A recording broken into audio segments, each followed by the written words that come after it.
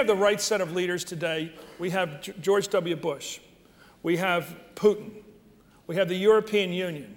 I'm mentioning the quartet members who have such a role in this. We have Mazen now, or his other name. I always wonder about people with two names, Mahmoud Abbas. Which name do you like, Mazen or I like Abu Mazen, yeah. Abu Mazen. And we have, of course, Sharon.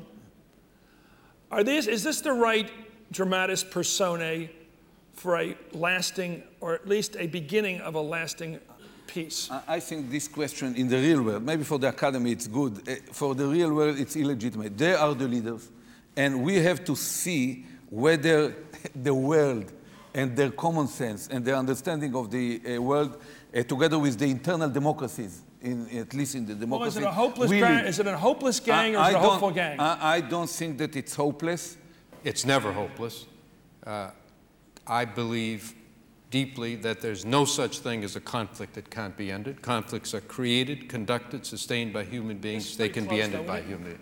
No, they never. Chris, that's what people said about Northern Ireland. Okay. The negotiations lasted 2 years. We had 700 days of failure and 1 day of success. Why are the Europeans turning against Israel more than they ever have before? I mean, Soviet Union recognized the state of Israel. Putin is not a big pal of Israel right now. The French seem to have sided almost entirely with the Arab world because of neo-colonial ambitions or whatever, or maybe their Arab vote.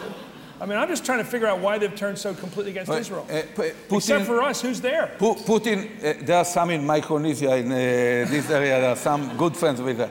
But no, I believe that on the popular level we have more support than the IMITs. And Putin is a great friend of Israel, in fact. But I cannot penetrate the European soul and explain it. But you should realize, we all follow the fiasco about the second UN Security Council resolution in regard to Iraq.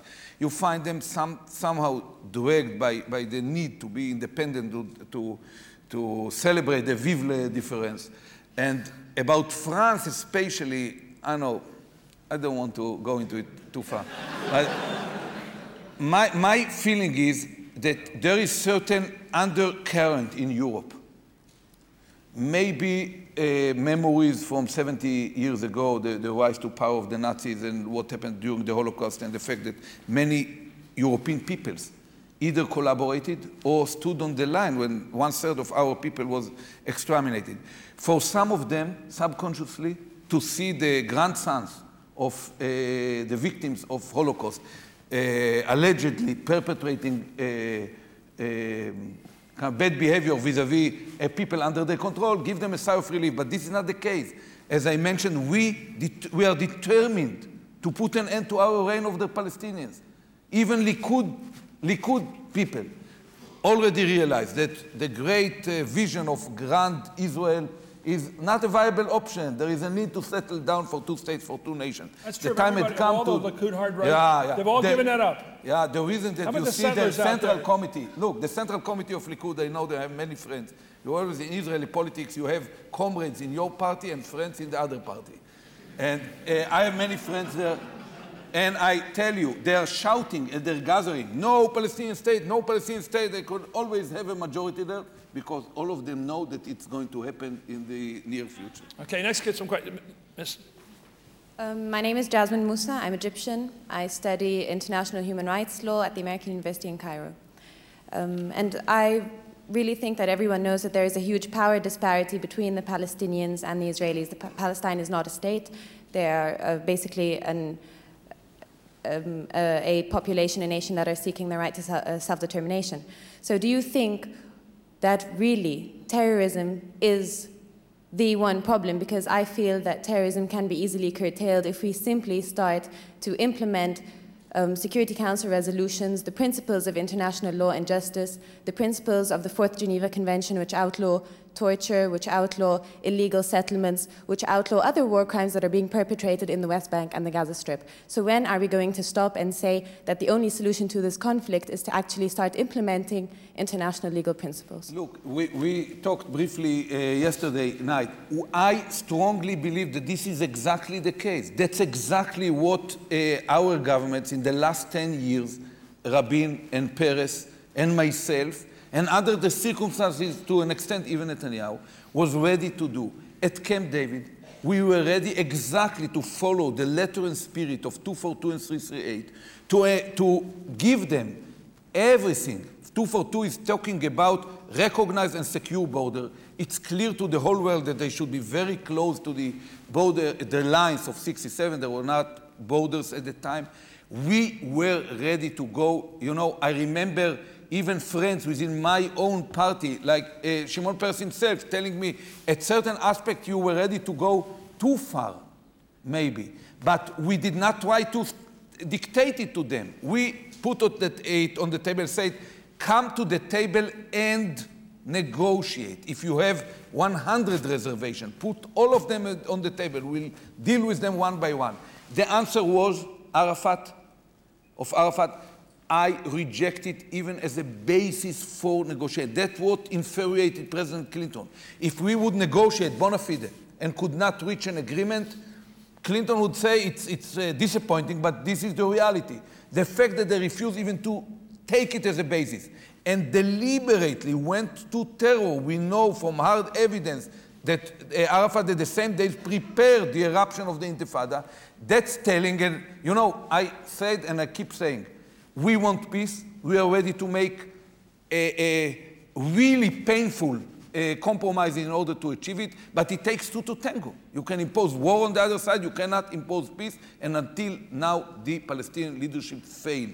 If they had a president like Sadat, your president that made peace, or like the Jordanians, King Hussein, there would already have been a peace agreement in Israel and Palestine. Israel did not present everything on a plate of gold to the Palestinians. They were trying to form a cantonized Palestinian state, which would be dotted by Israeli settlements. It's not true. It's a lie that the Palestinians keep spreading in order to tell their people why did they reject it.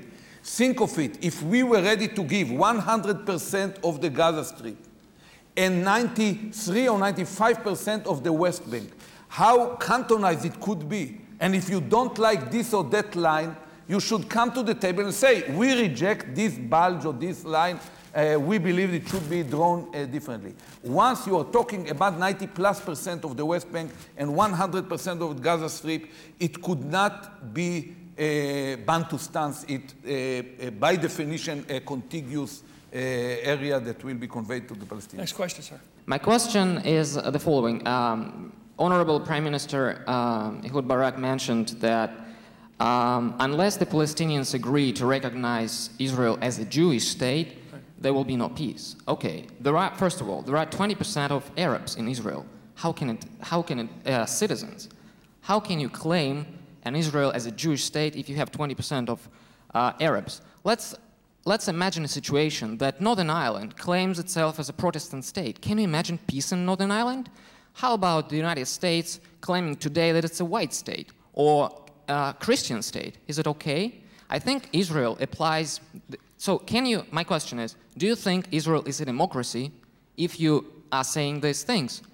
Maybe you are just a bit behind the modern contemporary idea of what is democracy. Of course, 2,000 years ago, Greeks had their own idea of democracy, where only males and only property owners had rights to vote and so on. So okay, questions made. Yeah. The question is, how can Israel be basically a Jewish state if it has an Arab minority which is recognized and their citizenship is honored? No, Israel was established as a shelter for the Jewish people after a tough experience that we had on the world arena by not having a state of our own.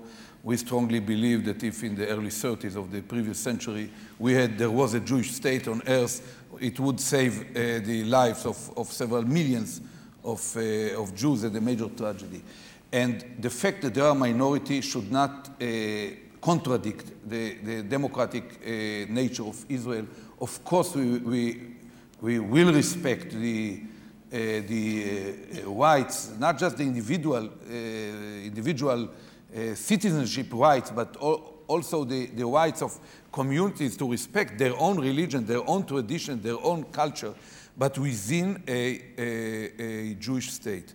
We strongly believe that the Jewish nature of Israel does not contradict its democratic nature, that there is room and a way to bring those two values together. But I should emphasize Does that not the contradict- threat, does what not we contradict- really suspect is that Arafat, what we have found at Camp David, that the reason that he is not ready to give up the right of return into Israel as a part of the agreement has to do with a different vision of two states for two nations. When we talk about two states for two nations, we talk about Palestine, which will be a Palestinian state that will define the future and the identity of the Palestinian people according to their own way.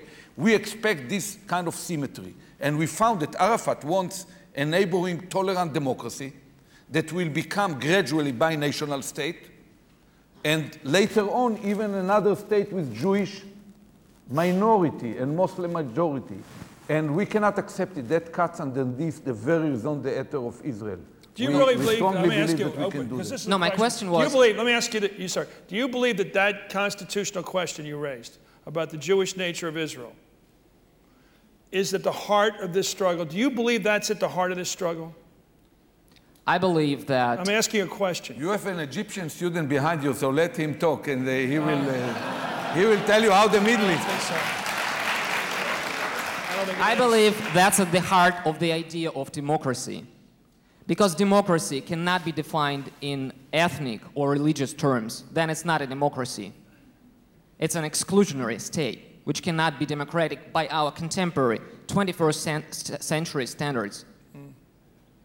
Yeah, philosophically, it's a relevant question. And in it practice, in the influences- Middle East, it's a recipe to destroy the state of Israel, and we will never, ever accept it, period. Okay, let's...